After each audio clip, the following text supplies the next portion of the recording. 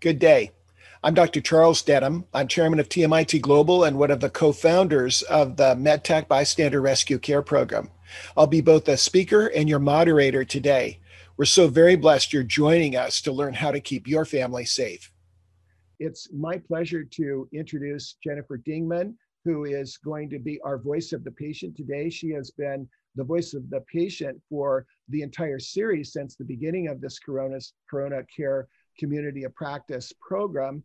She is a published author. She is part of our group that meets every other Saturday to focus on patient safety. She was part of a grassroots initiative that saved hundreds of thousands of lives and billions of dollars over the last decade in collaboration with and in support of the CMS, the Centers for Medicare and Medicaid. And we initiate every one of our webinars. We now do 2 a month with the voice of the patient and reflect on the goal is to serve the patients and families in our community. Jennifer, would you like to open us? Thank you, Dr. Denham, and thank you everyone for being here today, our speakers and our attendees. This is a very, very, very important subject that we're going to be covering today with ICU care. And it's this virus has just really taken its toll, hasn't it? But I really see light at the end of the tunnel now with the vaccines and the more people wearing masks and social distancing and people all being on the same page for the most part. And I'm really excited about the future. So thank you all again for being here. I encourage you to share the recording with your colleagues, friends, and family. This is very important information, and the whole series is recorded, and it's very, very important. So again, thank you so much, and I'll hand it back to you, Dr. Denham.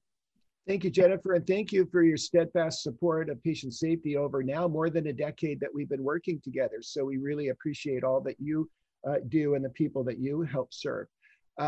So I'm Charles Denham. I'm chairman of TMIT Global and one of the founders of the MedTech Bystander Rescue Care Program. I'm going to cover some just preliminary information to give you a context. We started this program, now it's a year ago in March of 2020, and are delivering, as you can see, the monthly webinars, first Thursday of the month. There are basic video modules on the website that are 4 to 10 minutes, some are longer, and then advanced modules that have our 90-minute programs, which I'll get into shortly.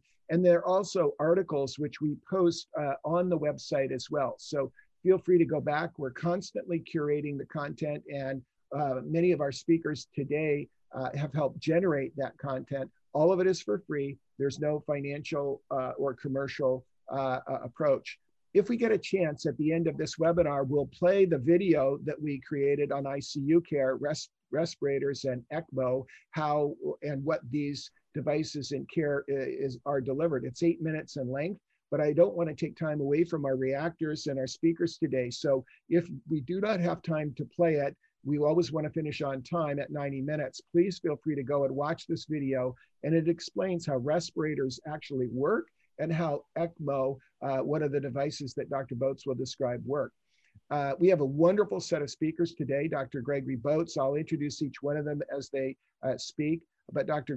Greg Boats is from MD Anderson and also on faculty at Stanford. Dr. Tim Jessic, who will cover end-of-life issues, a fabulous speaker who we've brought back because he covers such an important area. Heather Foster, who is an RN, an infection preventionist, has been an infection preventionist and advisor to us. Keith Flittner, who's in my book, one of the greatest scout leaders that we could have in our community, an aerospace engineer. Charlie Denham, my son, who represents the youngest group of our high school, college, and young adults. Danny Policicio at NYU, who's been with us, an associate producer of a lot of our work. Jamie Iristorza, who's writing articles with us and curating content, and a wonderful contributor and a pre-med student who's attending medical school now in fall. Paul Bataya, who is an EMT, also a fabulous leader in our colleges and college group from the University of California, Irvine. Audrey Lamb, who is also an EMT from USC, from the University of California, of Southern California. So just to put things into context, we've been monitoring the IHME models that come out frequently that both administrations since this virus struck have been following. And this is a curve of the daily deaths that were projected earlier in February. Now, the bad news is how far the peaks were, and the fact that we do see a second wave coming with the variants.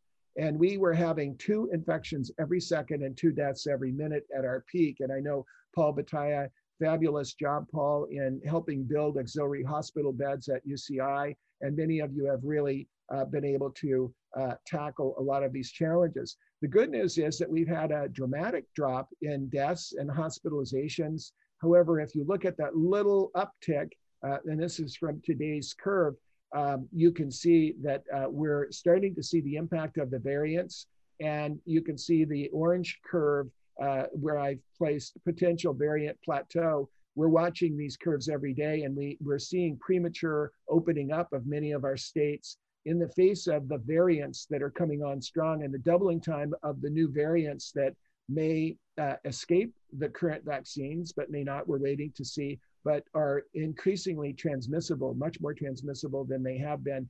We've still got a way to go. There's a light at the end of the tunnel. It's not a train, but we've got a hard job ahead with many deaths and many infections that we could stop. So MedTech actually, and just to give you a context, MedTech was started 5 years ago with my son, Charlie Denham, Dr. Boats, Chief Adcox from MD Anderson. And we've written a series of campus safety articles. We focused on the 8 leading causes of emergency deaths that you see on the left. We won't cover them, but we'll let you know that these articles are on our website. The family safety article, which you see in the upper right-hand corner right now, addresses the family plans that we are covering. When you look at the Survive and Thrive Guide courses that we've created, we've now completed 9 or completing 9. Today's is our March webinar, what to do when they're in the ICU. But we draw your attention to go back and watch the others. They've all been converted into mini documentaries, and we'll be updating the content as well. If you said, well, what's the full set? This is the full set, ranging from coming home safely and being able to protect yourself from the virus, keeping your kids safe, which is measuring vulnerabilities, creating a safety plan, templates for a plan. Heather Foster, one of our contributors today, did a fabulous job of helping us with that. Your 2021 safety plan. Last month was emergency rescue skills. This month is what to do there in the ICU. And then we'll be covering vaccines, variants, and victory, because we really do see a light at the end of the tunnel, but a lot of work to do it safely. Just so you know, if you're a first timer with us, we draw on a network that we've developed over many years of 3,100 hospitals and 3,000 communities. We have more than 500 subject matter experts that contribute their time, their passion, their energy to help with this content that we generate. And we do this now twice a month, totally for free, nothing for sale. We want to thank these wonderful contributors from leading hospitals all across the country and community leaders and of all ages, and also contributors. And you see on this page, Sully Sullenberger and Jim Collins, who wrote Good to Great, and a number of officials in the prior administrations, former astronauts, and leaders from hospitals that were in our prior Discovery Channel films. Lower right-hand corner, we're producing now 3 minutes and counting, focused on the emergency conditions that we can tackle. So when March hit last year, we decided that where we could add the most value was in the essential critical infrastructure workers, the people that were going to have to work no matter what. We started our program when the surge hit Italy. We knew it was going to hit the United States. And then in August, we know that educators, teachers, and the service providers to all of education, K through 12, university, higher ed, and technical, were added to the essential workforce. That became our target area, and we realized where we could add the most was in family transmission chains. We took the bet that that's where we could add the most value, and we thought, well, that might be the Achilles heel. It turns out that if you save the families, you can save the worker, and that their risk of getting the infections from the community might even be greater than at work. And it turns out that the data supported that. We started this community of practice where we convene, connect, celebrate, create, and change the world. That's our focus. So that's what you've joined with us today. So the content is on this website, as I described to you, with a number of topics, and we're updating them constantly. So creating your family safety plan is focused on readiness, response, rescue, which we'll cover today, recovery we'll cover today, and resilience, which is target hardening for the next wave. We're very blessed to have all of these universities that you see before you collaborating with us and working with us. We have almost 1,000 responses, family responses. We'll be publishing the article, but we've been using the survey to drive the content. And we're going to ask you to help us with that today, to just undertake a survey with us and join us. We want to have 1,000 responses. We'll ask you the question about readiness, response, rescue, recovery, resilience of your family. And so that's what Kyle Kemp is our chief of staff. If you've already responded to the survey, you can click yes. And you can see the survey has just popped up on my screen. I'm going to move it over because I've already responded to it. But we would like you to respond to this survey. You will help us immeasurably if you contribute to it, because we want to keep adding to the content. The first question is, my family's ready to take care of a loved one with coronavirus in our home. This is whether they're infected or exposed. Response is knowing what to do when they become infected. Rescue means, do you know what to do if someone develops the severe COVID-19 symptoms? And we won't go through that today, but these are topics that we cover. Recovery, do you have a plan to recover a family member if they were to get severe disease and the social restrictions are relaxed, which is happening now? And then resilience is do you have an approach to be able to harden the target of your living unit? And we have many college students that are not living at home, and we consider a family to be a living unit. And so our studies are being now led by students at Harvard, alums and students from USC, from Stanford, from the University of Texas, and from a number of medical schools. So thank you very much. If you'd respond, it would be great. Now, what we have to do, and I'm only in the next 2 minutes, I'm going to cover this, and then we'll move to Dr. Boats. We covered emergency rescue skills, what to do if somebody gets very serious signs and symptoms of this disease. And we covered in our last webinar, we highly recommend that you watch it in context with this one. We covered what to do and what to know about if you had to get your family member, your roommate, your friend to the hospital because of the triggers, and knowing what the triggers would be of the troublesome signs. And we had wonderful emergency medicine doctors from Mayo Clinic that are leaders, the chairman of UCI emergency medicine. We had Heather Foster, all contributing wonderfully to this, to decide what do we do when we do that. And then we also talked about care at home. After you get them home from the emergency department, this presumes that the emergency medicine doctors said, yes, you know, your family members got COVID, they're sick, here's how to take care of them at home. Now, what happens if they are admitted to hospital? That's one of the really key issues. So we talked about transport to the hospital, we talked about care at home, we talked about what happens in the emergency department. Again, this is a tease to get you to go and watch that. And we also have a videotape called The 5 Rights of Emergency Care on our website with Dr. Christopher Peabody from UCSF, one of our other emergency medicine doctors, and then transportation back home. So we covered those with these wonderful leaders. Heather's with us today, and wonderful leaders in emergency medicine. Now, you need that context to know what these serious issues are. But today's focus is you got them to the emergency department, or they somehow got to the hospital, and now they've been admitted to the ICU. Now, what do you do? That's kind of the issue.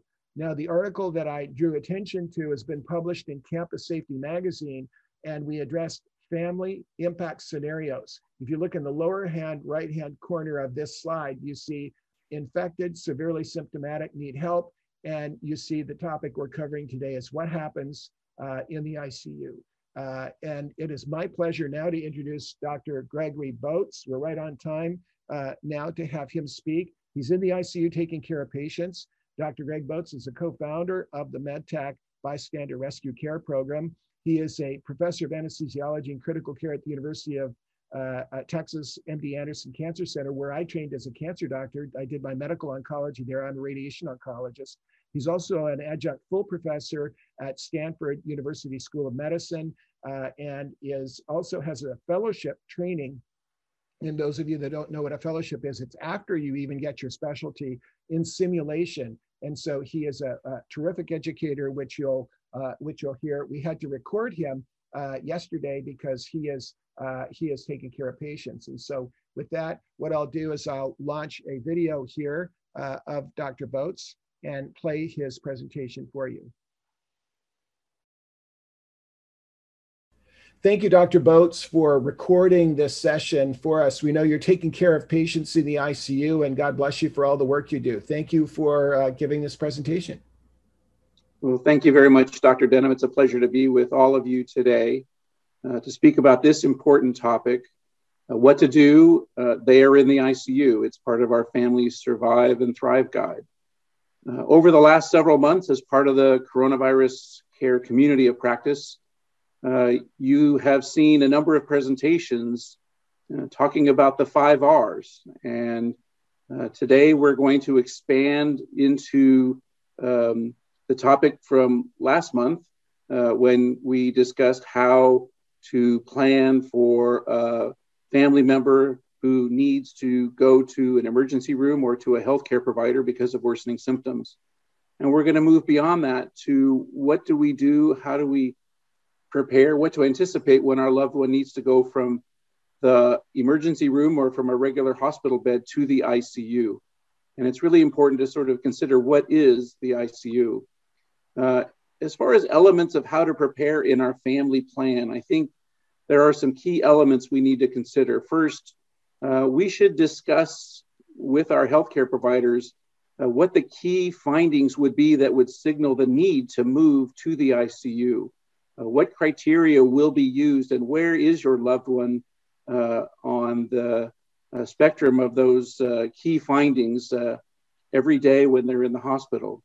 It's also important ahead of time to discuss any advance directives. Is there a medical power of attorney who can speak for the patient when they're not able to speak for themselves? Is there a living will or a do not resuscitate order that needs to be expressed to the care team if that's the patient's prior wishes?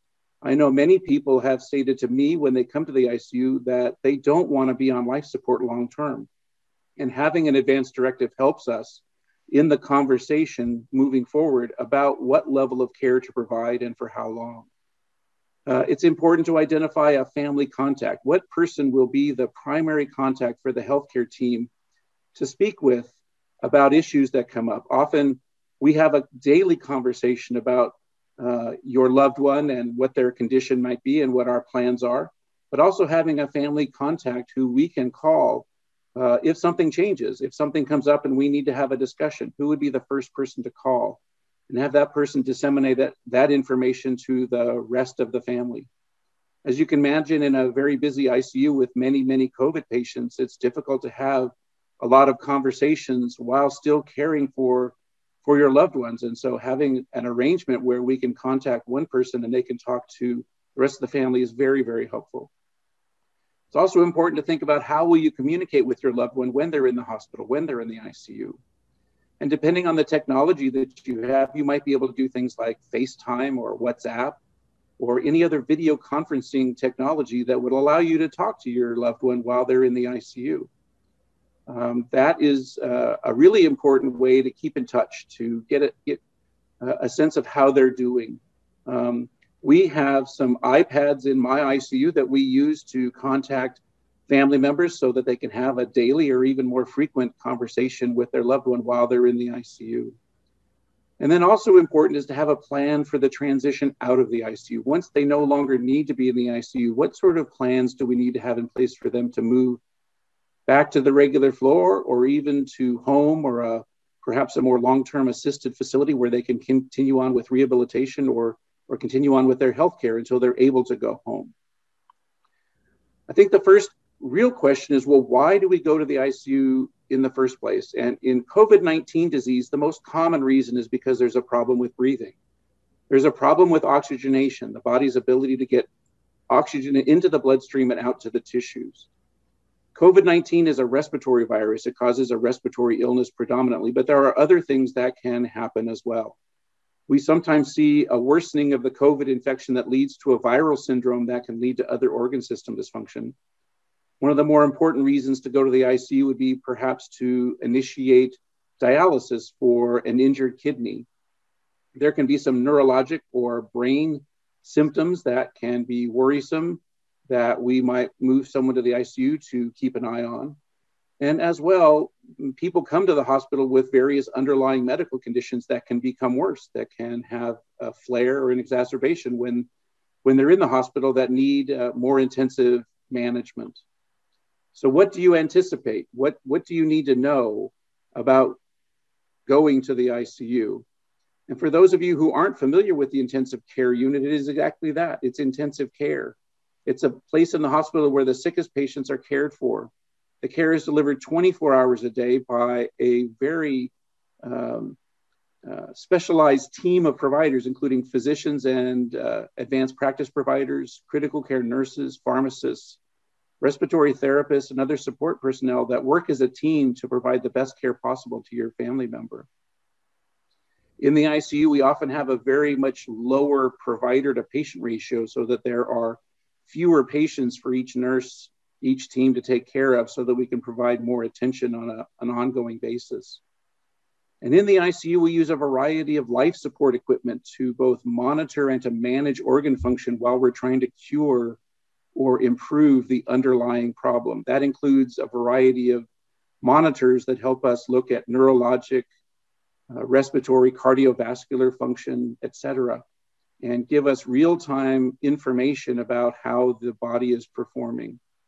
For respiratory failure, we often use a variety of mechanical ventilators to take over the work that the lungs can't do with the respiratory infection with COVID-19. We use a variety of infusions with medications that we help to support body functions with antibiotics, antivirals, pain medications, sedation, medications to support blood pressure, either up or down, to try to target the best physiology to maintain while we're trying to address the underlying problem. As I said before, with kidney failure, we can start hemodialysis, which is a machine that just replaces the function of the kidney in clearing fluid and the metabolic waste products from our metabolism. And more extreme and perhaps newer technology that's being used in the ICU is something called ECMO, and we'll talk about that in a minute. Now, just as we learned last month that going to the emergency room is much different than it was before the COVID pandemic, the ICUs are much different as well. I think the most striking thing that we see is that we don't allow visitors in the ICU. We don't want to risk both transmitting infection and we're trying to do things to protect our healthcare providers so that they can continue to care for our COVID patient population. All of us in the ICU are wearing various types of personal protective equipment, PPE, to try to keep ourselves safe so that we can continue caring for our patients without increasing our risk of becoming infected with COVID ourselves. Wearing that PPE can be very difficult in trying to do the things that we would normally do on a daily basis in the ICU. And so we are very deliberate and very careful about how we provide care. The ICU is a very busy place. It's daytime, 24 hours a day, and there's a team there paying attention to your loved one and doing things that are important to try to prevent anything worse from occurring. And as I said, COVID-19 disease is a respiratory disease. It affects the lungs predominantly. And so the most common reason that people come to the ICU is with something we call acute respiratory failure. The lungs are no longer able to do the work of getting oxygen into the bloodstream and out to the tissues. And these are two chest x-rays that help to describe what changes we see in COVID-19. On the left side is a regular chest film. It's a normal finding. We read chest films as if we're standing face to face with the patient and looking at their chest. On the right-hand side, you can see some haziness at the bottom of the lung fields, which we call ground glass opacities. That's the type of of pneumonia that we see in people with COVID-19 viral illness. If we were to do a CT scan like here, we would see the changes that are pretty common in COVID-19 disease as well. On the left side is a normal CT scan. You can see the heart in the middle. When we read CT scans, we read them as if we're standing at the patient's feet and they are lying on their back. So at the top is the patient's sternum. At the bottom is their spinal column. In the middle there, you can see the heart and the lungs are on either side. And on the left side, there's pretty crisp blood vessels and bronchioles that are going out to the lung tissue. But on the right side, you can see that haziness we described before, that ground glass opacification that is really indicative of a viral infection, particularly the COVID-19 pneumonia. The other feature in COVID-19 disease is that it can be rapidly progressive. People can go from being just short of breath and maybe needing a little supplemental oxygen to being in very much respiratory distress with very challenged lungs very quickly. If we look at this CT scan, we can see that there is a significant amount of the lung that's involved with this viral infection, and it's not participating in good gas exchange. The other thing that we're doing in the ICU is using a variety of medications to help support and perhaps suppress the virus to try to return your loved one to a more normal situation so they can get out of the ICU. The key challenge for us has been what works. We haven't had a coronavirus that caused a pandemic in my lifetime, and we haven't had medications available to specifically treat it since we haven't seen it. But we use a variety of drugs that have been used for other medical conditions that may help a viral pneumonitis, a viral infection. Many of them are immune therapy drugs that are recently available. They're monoclonal antibodies or other types of medication that specifically target the inflammatory products of an infection and try to dampen down the overwhelming response that we see. We use steroids like dexamethasone, which can suppress that inflammatory response as well. And there are a number of studies going on looking at a variety of different drugs like rheumatoid arthritis drugs or antiviral drugs that might be helpful in either reducing the length or the severity of the COVID-19 infection. There's also been a lot of work done on using convalescent plasma, that is, taking plasma from people who have been infected with COVID-19 and recovered because they have made antibodies which may target the COVID-19 virus, and giving that convalescent plasma to patients to try to use their antibodies to fight the infection has been something that we have been studying in an ongoing basis. Well, while we're trying to improve the infection, we have things that we can use to try to support the organ dysfunction, particularly the respiratory dysfunction that occurs with COVID-19 infection. The two most common that we use are high flow nasal cannula and non-invasive ventilation. Sometimes non-invasive ventilation is called BiPAP or biphasic positive airway pressure. It's a lot like the CPAP or BiPAP machines that people with sleep apnea use at night at home. It provides a higher concentration of oxygen with a bit of pressure to try to keep the lung segments open so that they're participating in gas exchange. Now, if these intermediary modalities don't work, we often move towards more invasive mechanical ventilation, where we put a breathing tube into the trachea or the windpipe and use a mechanical ventilator to take over the work of breathing that the patient can't do with such injured lungs. Another innovation that we've known about with really bad lung infections that has been particularly helpful in the COVID-19 patient plans has been prone positioning. That is, turning patients onto their stomachs for several hours at a time, either by themselves, self-positioning, or with help if they're not able to do so. But by turning them onto their stomach, we change the relationship between how the air is being moved into the lungs and how the blood is being passed through the lungs for gas exchange, so that you better match the ventilation with the blood flow and improve oxygenation. This has been shown to really improve oxygenation in people who have an acute lung injury associated with COVID-19 disease. And perhaps the most invasive or the the most significant form of support that we're using in the management of COVID-19 disease is extracorporeal membrane oxygenation, or ECMO. And ECMO has been around for a long time. We just maybe haven't heard about it in ICU care in most hospitals.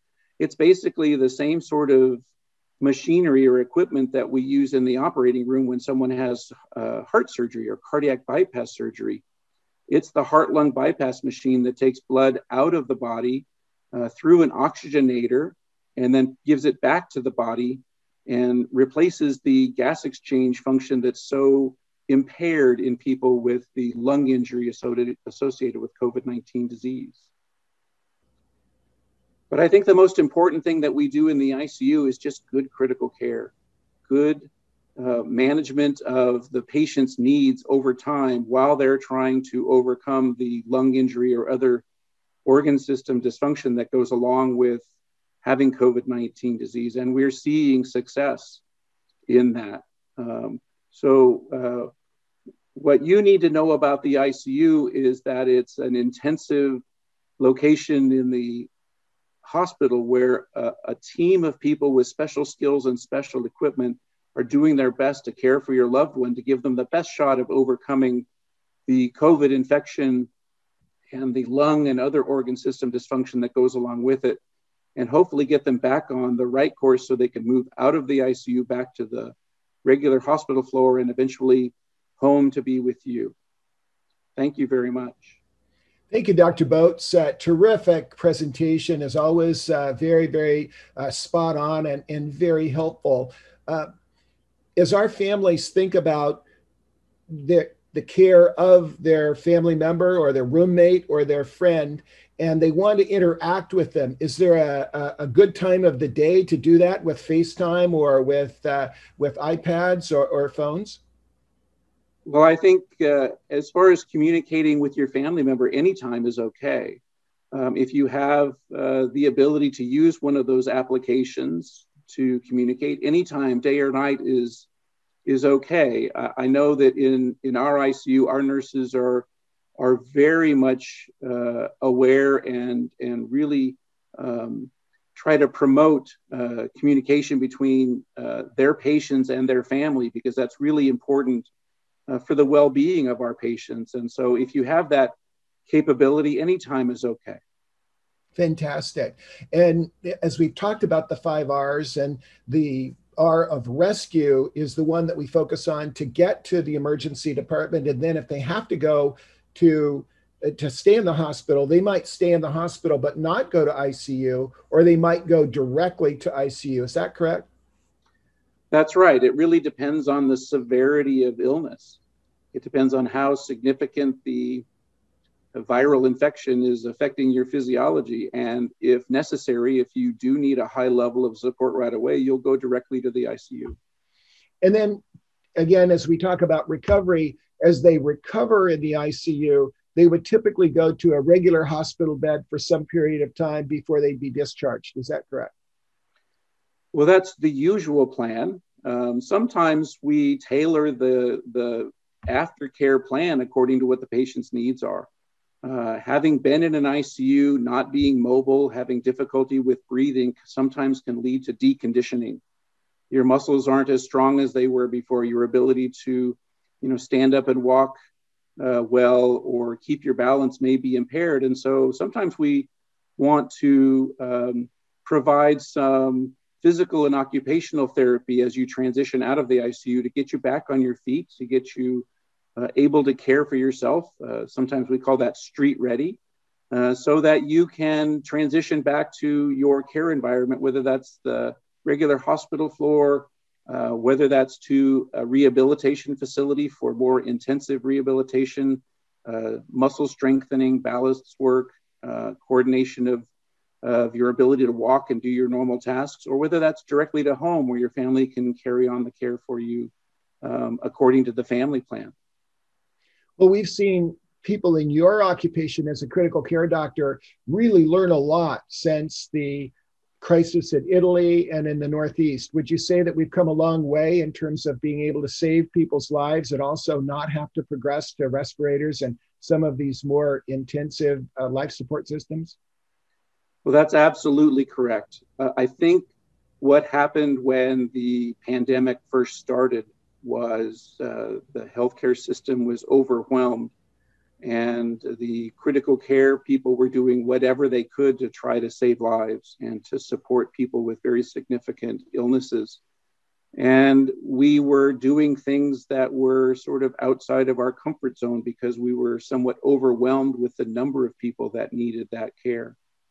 But as we have learned from those who have taken care of patients in COVID units over time, we have adjusted, we have calibrated the care that we provide in the ICU such that we have a much better idea of the natural history of this viral disease and how to best manage it. So whereas early on in the pandemic, many patients were being intubated and placed on mechanical ventilation in an ICU very early because we were so concerned about their low oxygen levels. Now, not so much. Very often, we are able to manage patients with that high flow nasal cannula or the non-invasive ventilation just fine and not have to go to the invasive mechanical ventilation, which certainly offers them a better chance at a good outcome. Fantastic. And now as we talk about our recovery part of coming home, and after someone has had a pretty intensive reaction to the virus and the pneumonia and been in ICU, there's a significant time of having to kind of get back to their new normal, isn't it? It will take some time, and to anticipate care of your loved one or perhaps an elderly family member, it may take a while for them to get back after they've had a pretty intensive bout with COVID. Is that a fair statement? That's very true. In fact, we describe something called the post-ICU syndrome in our COVID patients, as well as any of our other patients who are critically ill requiring life support in the ICU from a variety of other medical problems. It takes a while to get back on your feet. It takes some rehabilitation. It takes some extra tender, loving care to ease someone back into their normal routine. Oftentimes, they feel like they've run a marathon and they have a lot of fatigue and muscle deconditioning, and maybe their other chronic medical problems have had a flare that need to get taken care of. And so it's not easy to bounce back into your normal activity. Sometimes it can take quite some time. In fact, there is a phenomenon of what we're calling the long hauler COVID patient who takes several weeks to months to really recover from the acute infection and get back to their normal function. Right, fantastic. And then maybe one last question, and that is regarding just some of the practical things. We hear a lot about when to get vaccinated and when to use masks, and the concern, and we're still learning quite a bit about whether people who have been infected, can they be reinfected? And if they are reinfected, can they be infectious? And I guess would like to hear your pitch for maintaining the public health measures of masking and distance and all of those factors with your loved one as you bring them home. You wouldn't be changing anything, would you? And you would still recommend at the proper time, depending on your caregiver, getting vaccinated? Or how would you like to describe that longer convalescence? Well, absolutely. I think that now that there are several vaccines available, it is really giving us hope that we will get some control on the spread of COVID-19 in our communities, but it does not in any way reduce the need for the public health strategies that we've had in place since this pandemic began. Wearing a mask is imperative to reduce the spread of the virus in our communities, to prevent others from becoming infected. Keeping social distance to try to reduce the spread as well is a very important consideration. Cleaning contact surfaces that may be infected or contaminated with virus is still an important thing to do. And getting vaccinated when available is really an important strategy, not only for you and your loved one, but for the community in general. It doesn't matter which of the vaccines is available. Take the first one you can get. Fantastic. Try to do what we can to increase the immunity in our population to reduce the number of places where the virus can attack and spread. Well, fantastic. Dr. Boats, on behalf of all of us, please let your teams know how much we appreciate. You're the front line and you're saving lives every day, and we're very grateful. Thank you very much.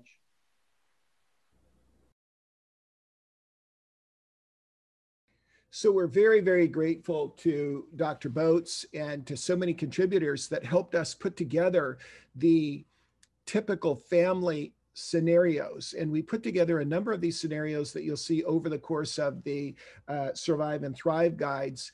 And recovery after ICU care and severe disease is really an important issue, which we covered there at the end.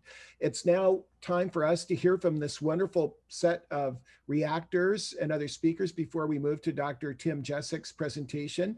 And first off, I just want to thank Heather Foster and Dr. Boats for their contributions at putting together the set of checklists for caring for someone at home. Heather did a fabulous job as a nurse, infection preventionist, and Dr. Boats to help us figure out how would we convert a room at home to care for someone. And someone may have been in ICU and the hospitals may be saturated and they may be releasing you, your family member, your roommate, your friend home.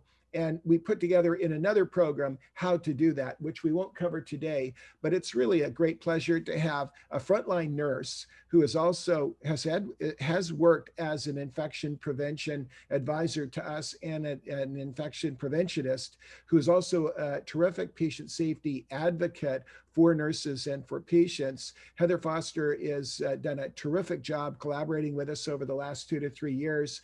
Heather, what would you like to underscore or add to Dr. Boats' presentation? You have worked as an ICU nurse and you see it through the eyes of the frontline nurse caregiver.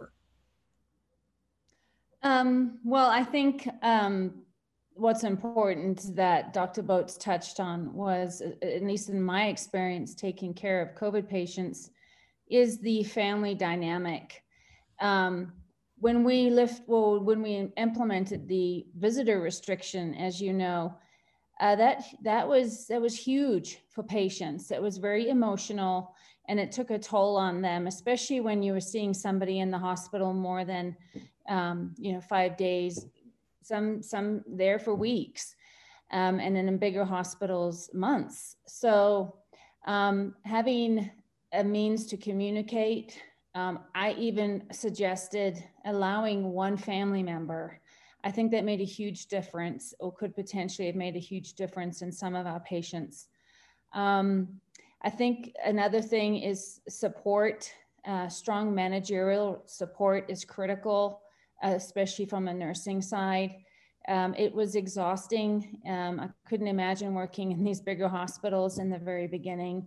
In New York City, our hearts went out to those providers, and having a support system there, even just to have an acknowledgement of what the staff was going through, taking care of this patient population. And as you know, there's no real specific target treatment for COVID. So we know from experience, intubating these patients was found to be somewhat of a detriment. So providing the non-invasive ventilatory treatment as well as high flow oxygen, especially in the mountain areas, we kind of adjusted our parameters there. It kind of challenged the status quo, so to speak. And so we've learned a lot. Every patient was different. That was really a learning curve. And I think that's what our current tide is taking us anyway with evidence-based practice, is that every patient is different. So we learned a lot there. I think Dr. Boats covered most of everything, Chuck, but that's what I would like to kind of push to the finish line. Thank you, Heather. And we'll come back to you after Dr. Jessek makes his presentation on the end of life issues, which all of us want to avoid, but we really need to be prepared to kind of cover. Paul, thank you so much, Heather. Thank you for your steadfast support of patients and families. It's now a real pleasure to introduce Paul Bataya, who is the president of the Anteater Emergency Medical Services group at the University of California, Irvine. He's a pre-medical student, just an absolute delight to work with, has worked with us on our MedTech courses, and we've collaborated with him at UCI, and he is actually leading the recruitment and organization of our college student-led programs at USC, and collaborating with Harvard and Stanford student and alumni and other organizations that are joining us as we kind of follow this new bridge to recovery. Paul, are there things that, as an EMT, that you'd like to underscore, or perspective you'd like to offer from your age group and your cohort? Yeah, Dr. Denham, thank you again for this opportunity. You know, it's important to know, especially for people in my age group, that that loss can in many ways be inevitable, and just to be prepared for that and to have discussions with your family ahead of time. So Dr. Boats mentioned earlier in his presentation things about advanced directives, and this is challenging for people like us to digest because we're pretty young, we're pretty new at life, and it's hard to discuss life-altering events like that with your family members. Fantastic. No, absolutely. And it's something that we probably don't pay enough attention to. And we're so honored to have Dr. Jessic covering this for us. Thank you, Paul. And we'll come back to you with time at the end. Jamie Iristorza is a UCSD graduate. He's an incoming freshman medical student who will be going to medical school this fall. We have the honor of working with him on multiple articles. He's co-producing continuing medical education programs for some of our best universities, and collaborating with us on the research that we're doing, as well as helping support the college. And now we're expanding into high school programs to actually help drive vaccination and drive family generated improvement, so we can get on this road to recovery as soon as possible. Jamie, would you like to underscore anything or things that you've learned in the work together with us as we're tackling this, and also representing the people in your age group? Well, first of all, thanks for having me. I guess the first thing that I would underscore is kind of the obvious, that hopefully what we really want to do is we want to keep people out of the ICUs in the first place. And so one of the things that I've learned working with MedTech and writing articles and doing all of this stuff is that, you know, sometimes, as Paul said, loss is inevitable. And sometimes, despite your best efforts, you can't help end up being in the ICU. But I think if all of us, we wear masks, we social distance, if we wash our hands and do all of the common sense stuff that you've heard over and over and over again for months now, hopefully you can drastically reduce the numbers of people in the ICU, and you don't even have to be, you know, coming face to face with all of the difficult questions like advanced directives and wondering how you're going to communicate with your loved one, how you're going to pick up your loved one in the ICU. And so, like, I guess I'll just say the obvious, that nobody wants to be in the ICU. And so I guess that might be an extra urge for us to try to do our best in just our general life while this pandemic continues to rage. Thank you, Jamie, and thank you for all the work you're doing with us. And we have upcoming FAQ article on masks, an updated article on social distance, and we'll be addressing the vaccines and actually the issue of variants and the road to recovery. So thank you for your work there. Audrey Lamb will join us in our recorded version. And just to let you know how pertinent so many of these topics are, she just received the vaccine yesterday, and it really got her sick. So she didn't feel she could do justice to you as our audience today. So for those of you today, come back and watch Audrey. She will be on our recorded version. I'll record her next week, but she had one of the vaccines as a frontline caregiver and is a little under the weather today. So we're thankful that we'll have her join us. Danny Policiccio is a longtime contributor to MedTech. He was an assistant producer on our MedTech films.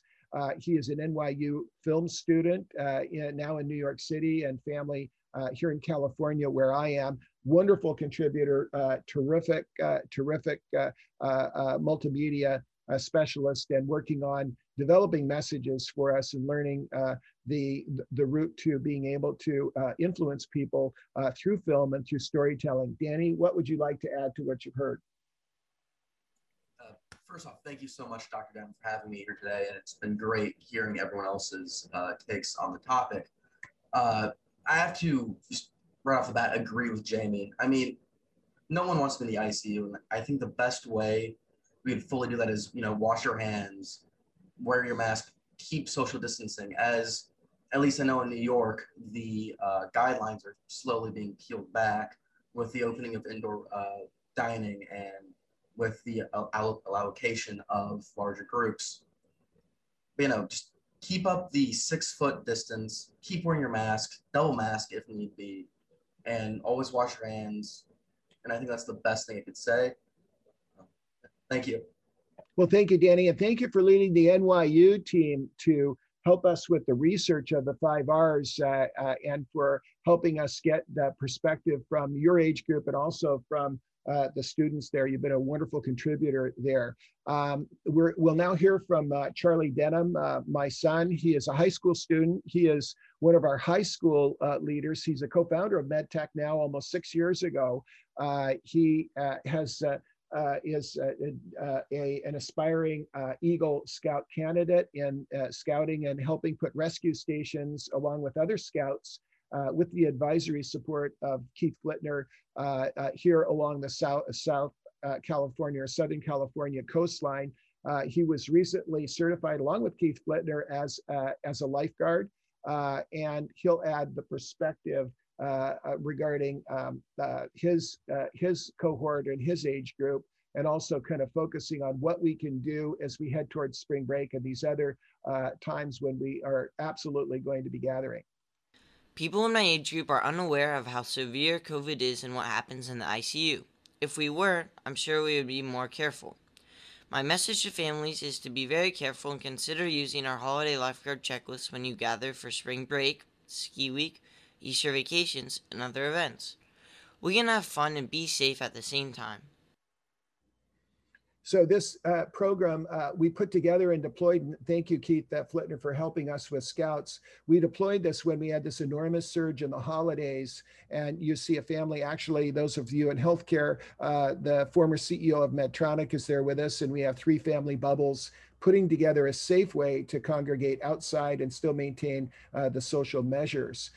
That said, Keith Flittner is a aerospace engineer, is an experienced engineer in many sectors, a wonderful contributor to Scouts. He is the advancement chair of one of the major districts here in Orange County on the West Coast, and tireless contributor to helping our youth and young adults develop into great contributors in the country. Keith, would you like to add or underscore what you've heard? Well, it's been great, Dr. Chuck, working with you closely, just not only with scouting, but in general. And spot on, we noticed that the family unit was really the key to being safe and developing that checklist and other protocols that I think are going to become a permanent part of the way these organizations work. And I wanted to at least address today that the new information we just found out that in scouting, in Boy Scouting, our Scouts USA, because we now have girls in scouting, the #1 merit badge during COVID in 2020 was family life, as far as growth, because of the family units being brought back together. So again, it says starting in the home. And if you create those family plans, just like in Cub Scouts, when you go through, you develop a fire safety plan. Now you can expand that to all facets of safety, including COVID. Then you're prepared when a family member does become sick, or God forbid, goes into the ICU, and then how to deal with it and the strength that requires. I think that type of preparation is essential for the mental health and strength of the family. So again, great program you put together here, Dr. Chuck, and it's been a pleasure being with you almost since the beginning. Well, terrific. And hey, congratulations to become a certified lifeguard. You fought 3 to 4 foot waves, and we're practicing saving people on the surfboard while some of us were on the shore. You did a great job, Keith. Thank you. Now, I'd like to give Jennifer Dingman is not only the voice of the patient, but we want to give Jennifer the opportunity to react now before we have our second speaker, Dr. Tim Jessic. Jennifer, anything you'd like to add about the ICU issue or anything you've heard?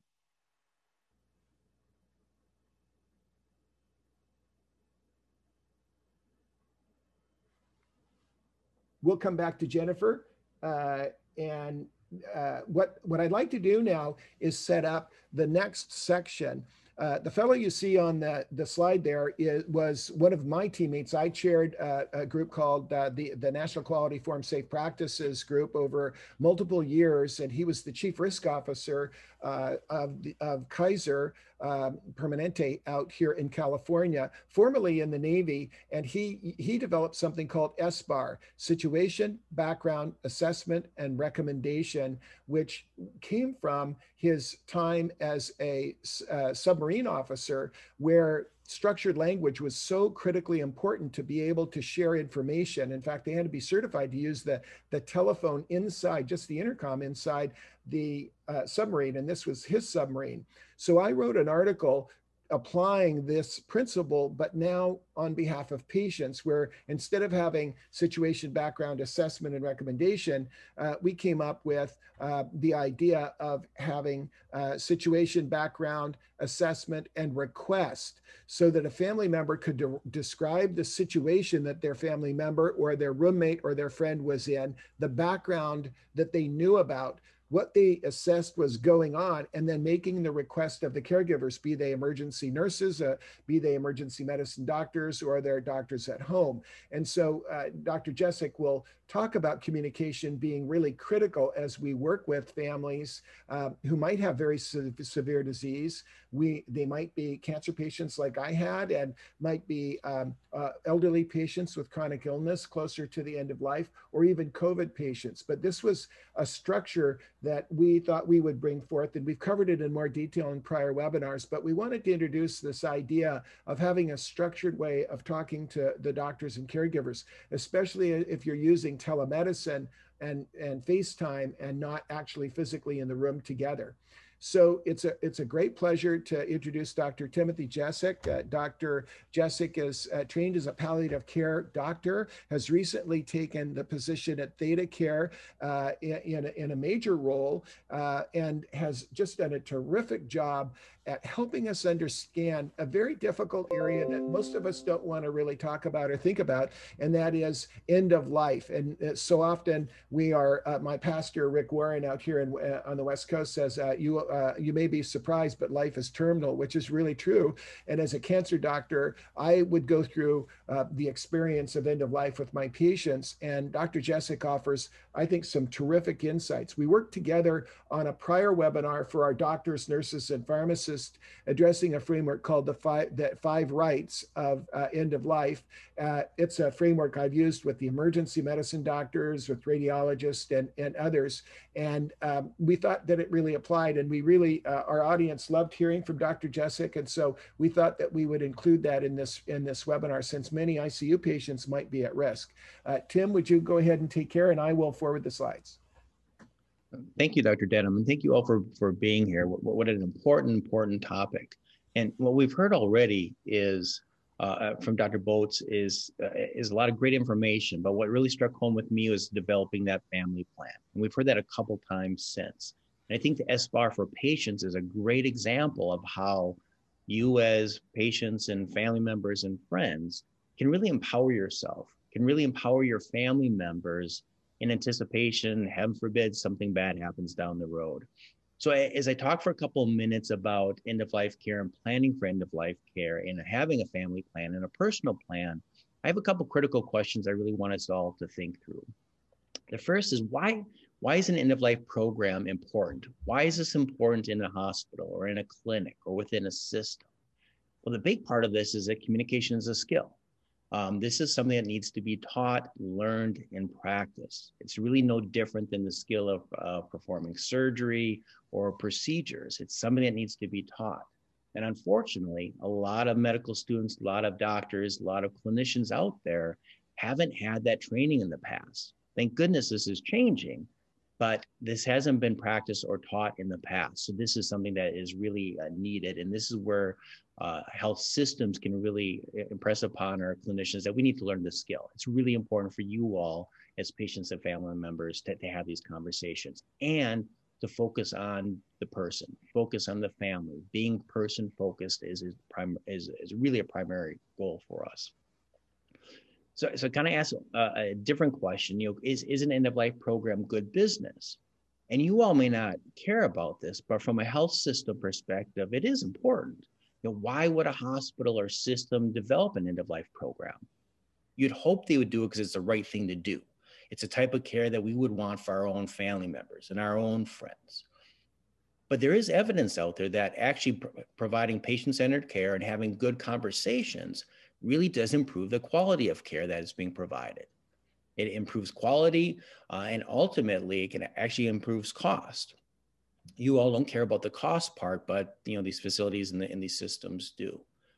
But guess what? If you provide patient-centered care, if you as a patient and family can be a part of the solutions and part of the suggestions of what your care should be, you're going to be happier about it because you're getting care that you want. So all of a sudden your experience improves, and believe it or not, the provider's experience improves. Doctors that have these conversations and can come to a common agreement makes our lives easier. So it's just the right thing to do. So one other thought for all of you out there is, think about a time when a family member or friend has been sick. Did they have really good care, or are there some opportunities for improvement? Was the care maybe not the very best? And I think about the couple in the corner. Many years ago in north central Wisconsin, I remember walking in this very big hospital and seeing this older couple sitting on chairs. And the worried look on the man, like we're seeing right now, still haunts me. Why was he worried? Why did he have that look on his face? And it's really stuck with me that healthcare is confusing. It is scary. The system is big. There's a lot of noises. There's a lot of lingo and language going on. And if you're sick or worried about being sick or what kind of treatment you may have, it is really tough for folks. And it's part of our job as clinicians and healthcare providers to understand that and to, again, meet patients where they are. So how do we change this culture of medicine? How can we become more family-centered? Again, this should be basic stuff, right? But it is really difficult. The old Marcus Welby's way back when, the doc's always right and I'll tell you what to do. But we know better now. We know really meeting patients and families where they are, really trying to walk in your shoes, understanding who you are, what's important to you, that really should be the key. But that culture change is needed and is needed really soon. We're getting there, but we're not quite there. The other aspect is how can we be more proactive? How can we prepare? Dr. Denham has done this quite well with these webinars. How can we prepare folks and be proactive versus reacting to be getting sick? But this has to be a priority, and this has to be priorities for systems.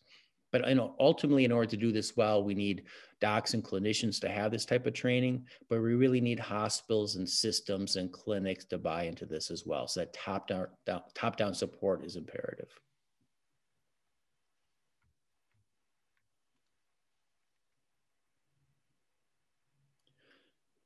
So as you heard, we developed the 5 rights of end-of-life care and initially presented this to medical folks. But the more I reflected on all this is really, really important for you all. What are your rights as a patient or family member at the end of life? What should you expect from us, the clinicians in the health system? Well, we're going to go over the next couple of minutes are really those 5 rights. You're entitled and should have the right conversation, the right goals, the right care plan, the right care, and ultimately right documentation. And we'll go over those in a few right now.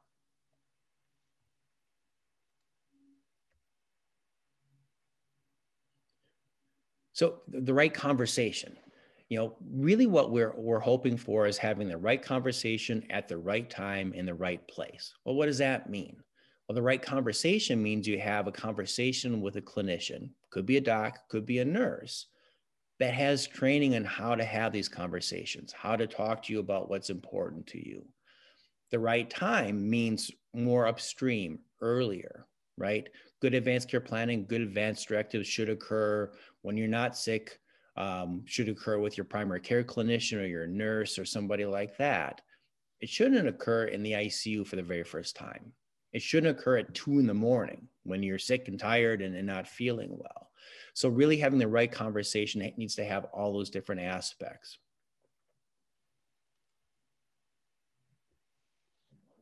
Once you have the provider that has had training to have the right conversation, then it's time to direct that to the right goals.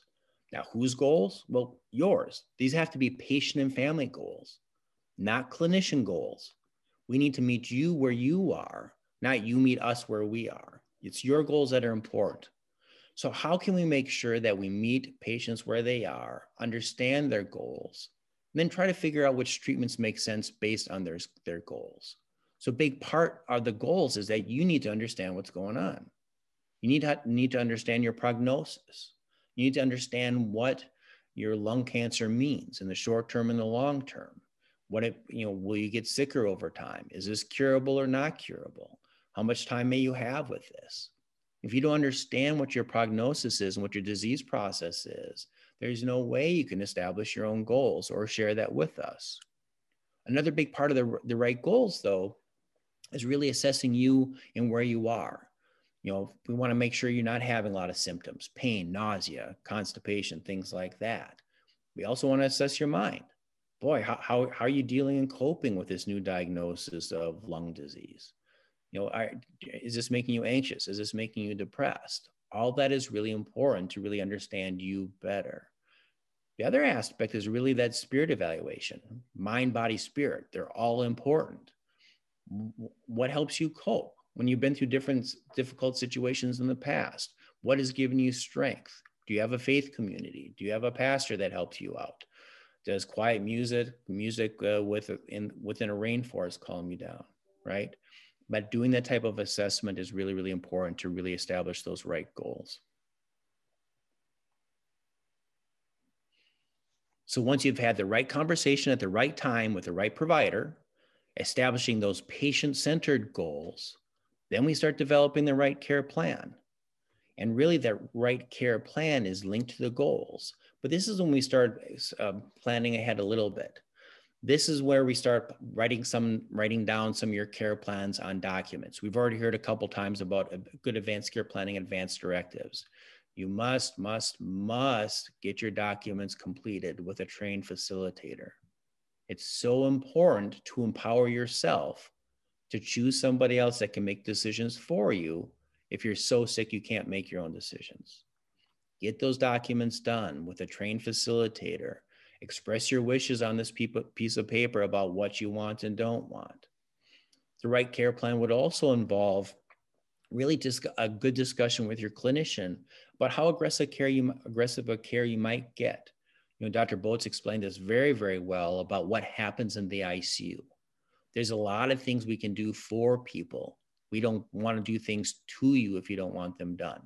So really having that care plan and discussing this ahead of time is hugely, hugely important. But this is where you can empower yourself as well, to ask your clinician, to ask your providers, to ask your nurses, what is my care plan? What do you expect is going to happen with me? If I have more problems eating, what do I do next? By all means, please ask those questions. And if the clinicians or the doctor hasn't discussed tube feeding or intubation or breathing machines and things like that, ask. Boy, with my lung disease, if COVID gets worse, do you think it's possible I'd have to go on a breathing machine? Can we talk about that further? By all means, ask that, because otherwise we cannot honor your wishes. So once you've had the right conversation, had patient-centered goals, started developing your right care plan, then it's really up to us to provide that right care. And we cannot provide that right care for you or for your loved one unless we follow those procedures that we just discussed. So really making sure that the care plan provided is consistent with your goals and what has been discussed to this point.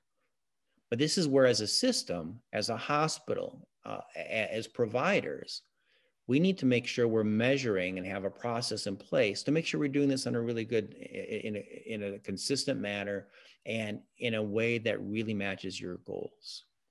But this is also where you as patients, but also family members need to keep becoming informed. And then lastly, of course, is right documentation. We want to make sure that your care is the same across the continuum. And what I mean by this is if you develop this great plan in the clinic with your primary care doc, we need to make sure that advanced directive document and the documentation of your discussion and your goals for the future are relayed to those folks in the hospital and to the specialists and to all other folks around you.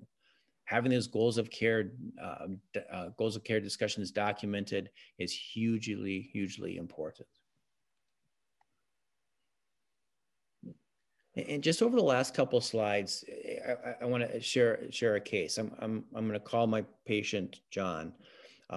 John was a pastor, and he was in our ICU for weeks and weeks with COVID.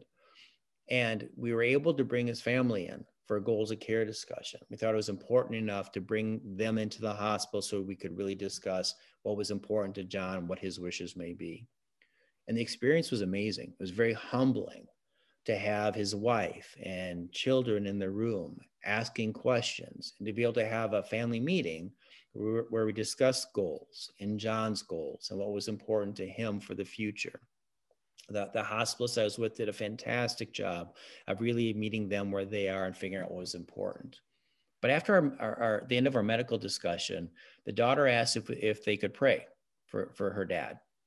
And of course, we were humbled to be a part of this ritual, and we stayed in the room with the family.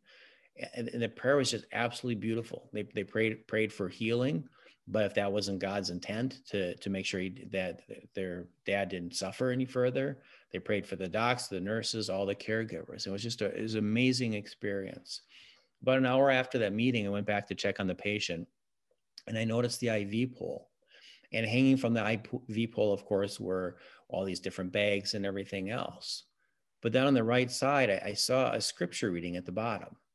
And it made me think, here's all these different IVs and everything else that are probably saving his life. Antibiotics for his infection, IV fluids to give him fluids and help his kidneys work, heart medication to keep his blood pressure up.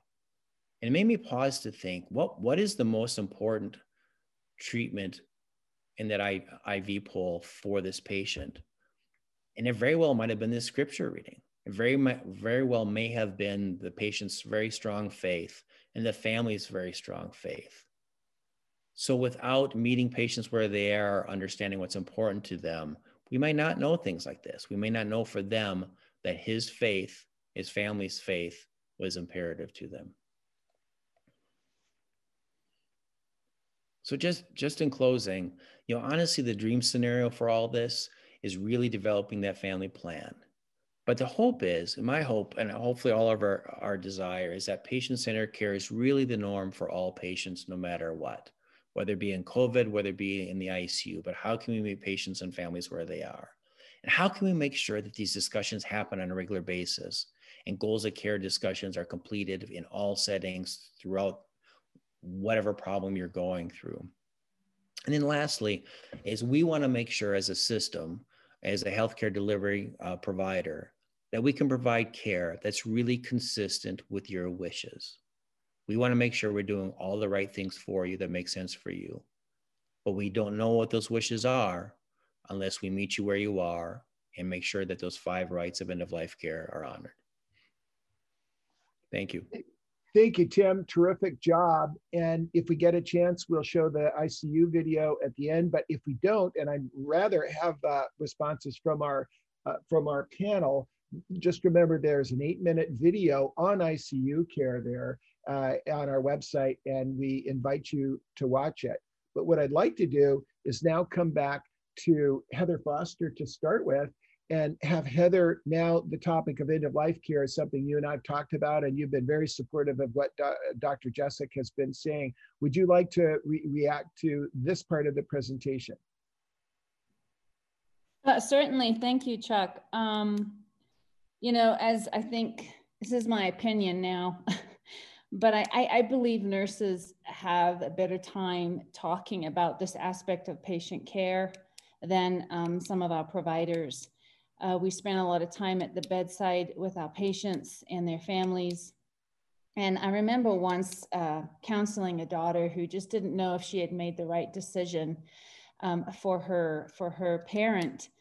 And I just remember reaching down, and she was crying at the time. And I said, you know, I believe everyone has the right to a dignified birth, and everyone has the right to a dignified death. And when she heard that, I could just, it was sometimes what we say is just powerful. And also like what Dr. Jessic said, sometimes it's not what we do to the patient, it's really what we should be doing for them. And I that just hit a chord with me. I think sometimes we tend to focus on what we can do to them. And so with that being said, I believe this is an area that I hope our medical schools and our nursing schools can start really focusing on to better serve our patients and families.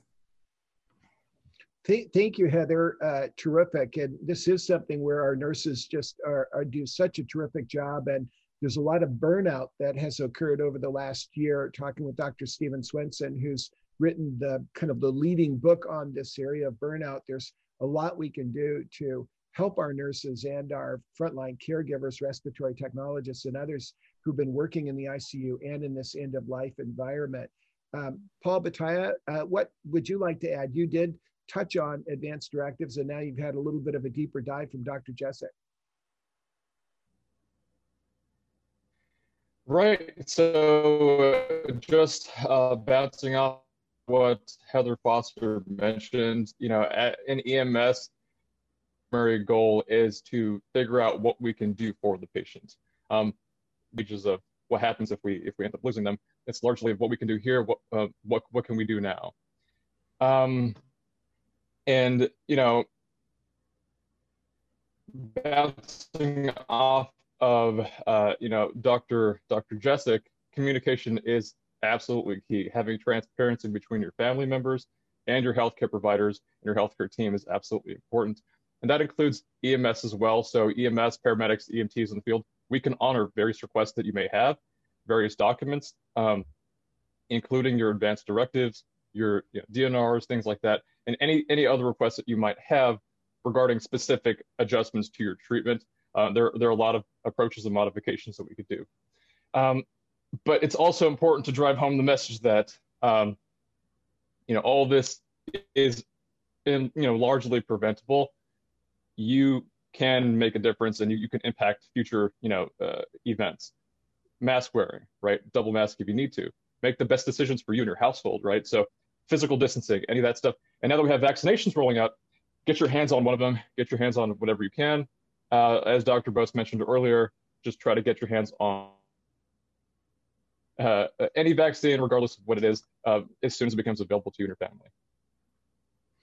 Thank you, Paul. I appreciate it. JB Aristorza, would you like to comment on either one of the presentations?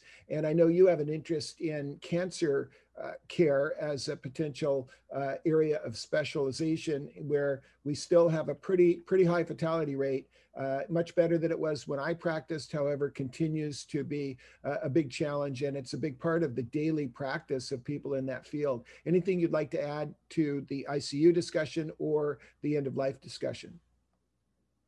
Yeah, I think, you know, it's kind of a weird emotion to describe, because on one hand, I'm so grateful that, you know, these, you know, palliative medicine and all of these advances are being taught and they're taking place, because there's such important conversations to have to ensure that your patients are getting the best care that you can possibly give. But at the same time, they're hard conversations to have. And, you know, sometimes the hard thing is the necessary thing. But I think that it's just so important that we keep reminding ourselves that in the end of the day, like, what matters is the dignity of the patient, and making sure that every single patient is being kept and cared for at like the highest moral standard and according to what they want and what their values are. I think that's just a, you know, ideally, like, it's a thing that you would have in every single phase of your life. It's especially true, like Heather Foster said, you know, people ought to live a dignified death. And I just think that's a really, really, or ought to have a dignified death if it comes to that. So I think, you know, as somebody who's going into medicine,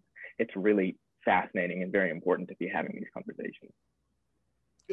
Great point. Jennifer Dingman, we'd love to hear from you on your response to the ICU presentation or the end of life. You know, you've really been right there to help so many people that have lost a loved one, and many of our team in patient safety came to us because they lost a loved one. Would you like to underscore or add to what Dr. Jessic or Dr. Boats had said? Thanks, Dr. Denham. Both presentations were just excellent. I learned so much today. And, you know, with regard to the ICU, we've come such a long way, as Dr. Boats had discussed, the way that they're caring for the patients, and things are much safer now for COVID patients because we've all learned as we've gone along. So I just think his presentation about ICU is really outstanding and really, really important. The end of life issues that's just something that I have, you know, come up against. I started with my own mother many years ago, and I've worked with many, many people through the years. And unfortunately, our society, we're just not prepared. Dr. Jessic is doing such great work. I'm so thankful for him and his wisdom and what he's doing. And I'm hoping people, when they're healthy and of sound mind, they can make good decisions about their end of life issues and matters. And I have to agree with Heather Foster with regard to nurses. When I went through losing my mother, she was in a coma for some time, and the nurses actually got me through it. If it wasn't for the nurses, I would have lost my own sanity. And you know, it was a really hard, trying time, and we weren't prepared for anything. My mother never talked about it. I never talked about it. I didn't know. I had to make decisions for her. I wasn't sure I was making the right decision throughout her ordeal when she was in a coma. And it was just really awful. And I would give anything to go back in time and have everything planned. Then I took care of my in-laws, and similar issues had occurred with them. My husband's stepmother was the last one that we lost last year. Well, yeah. And she was the only one that was really prepared. She had advanced directives. My niece was her advocate and made decisions for her. And things didn't go as smoothly as we had hoped through her hospice. She did hospice at home, and she kind of, her sanity went, and that was really, really hard on all of us. But she still had made the decisions before, and we were very thankful that she made those decisions before. So I think people in our country just need to talk about this more and think about it more. And I'm hoping COVID is a wake-up call with all of the horrific losses that we have had. It could happen again, and I think it's a really great opportunity for the medical community to reach out to patients and families about these decisions that need to be made before anything happens. So I have to applaud you, and thank you so much for your presentations. Thanks, Dr. Denham. Terrific. And I want to give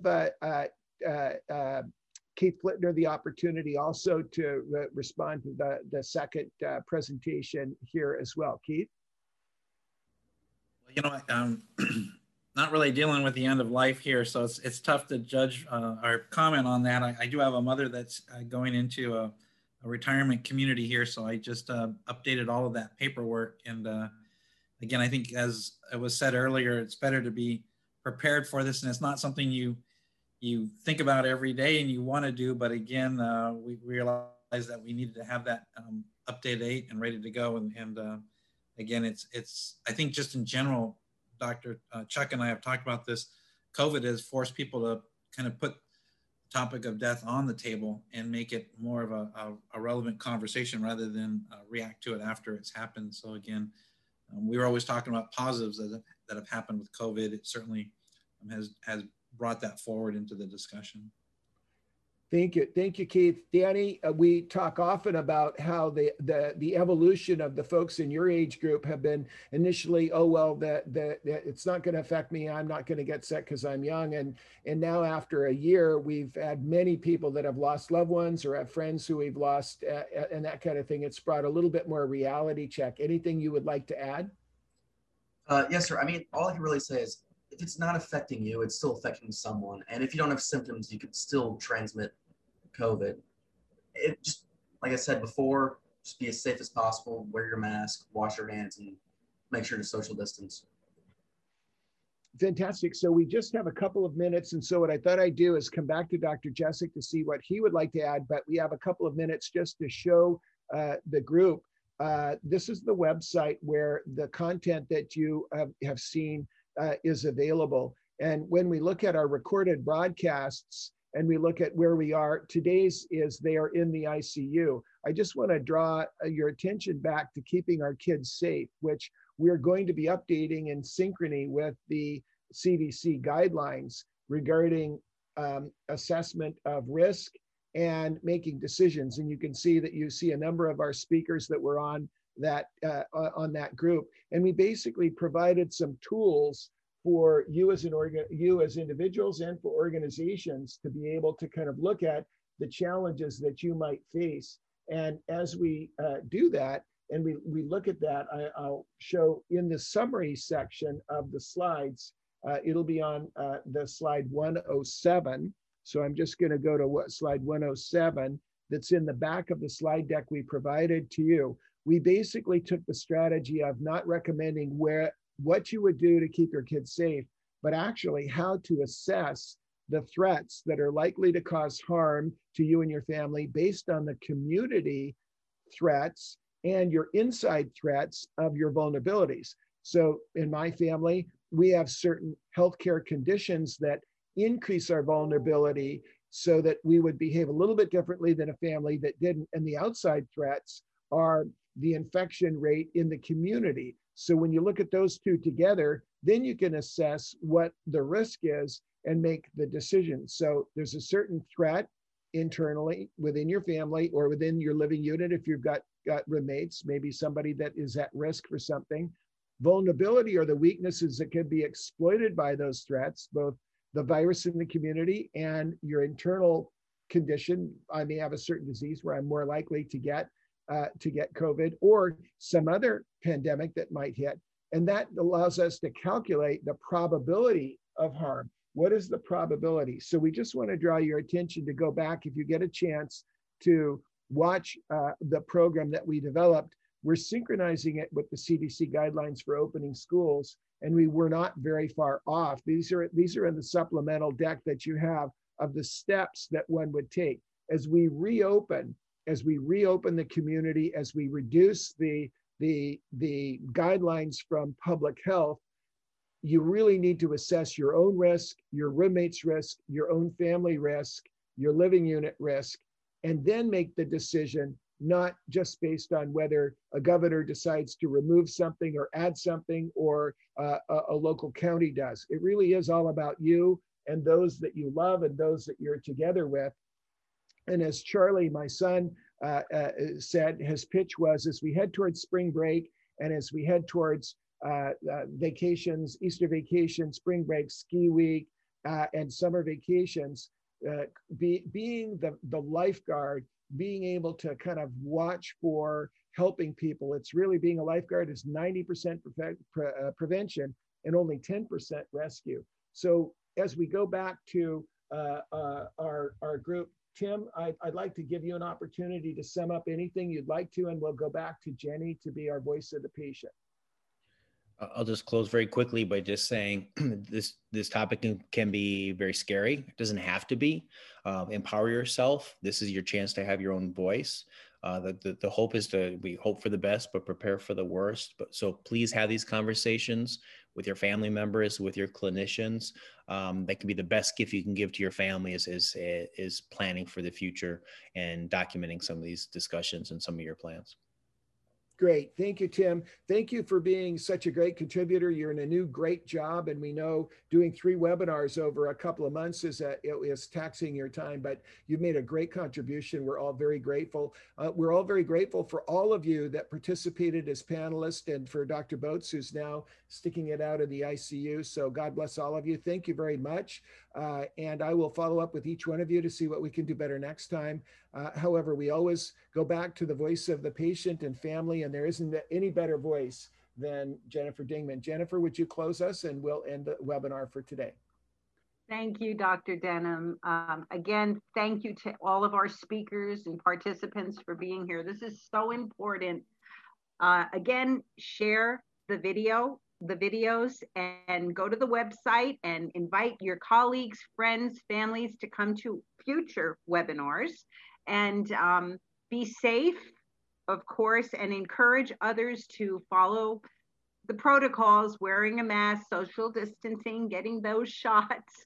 And most of all, those of us who have faith, keep praying, because I see light, as I said in the beginning, at the end of the tunnel, and I really see positive, really wonderful things happening in the future for our country. And again, thank you all for being here, and we'll see you next month. God bless you. Thank you, Jennifer. And our next webinar will be on the vaccines, the variants, and the road to victory. So thank you again. This closes our webinar.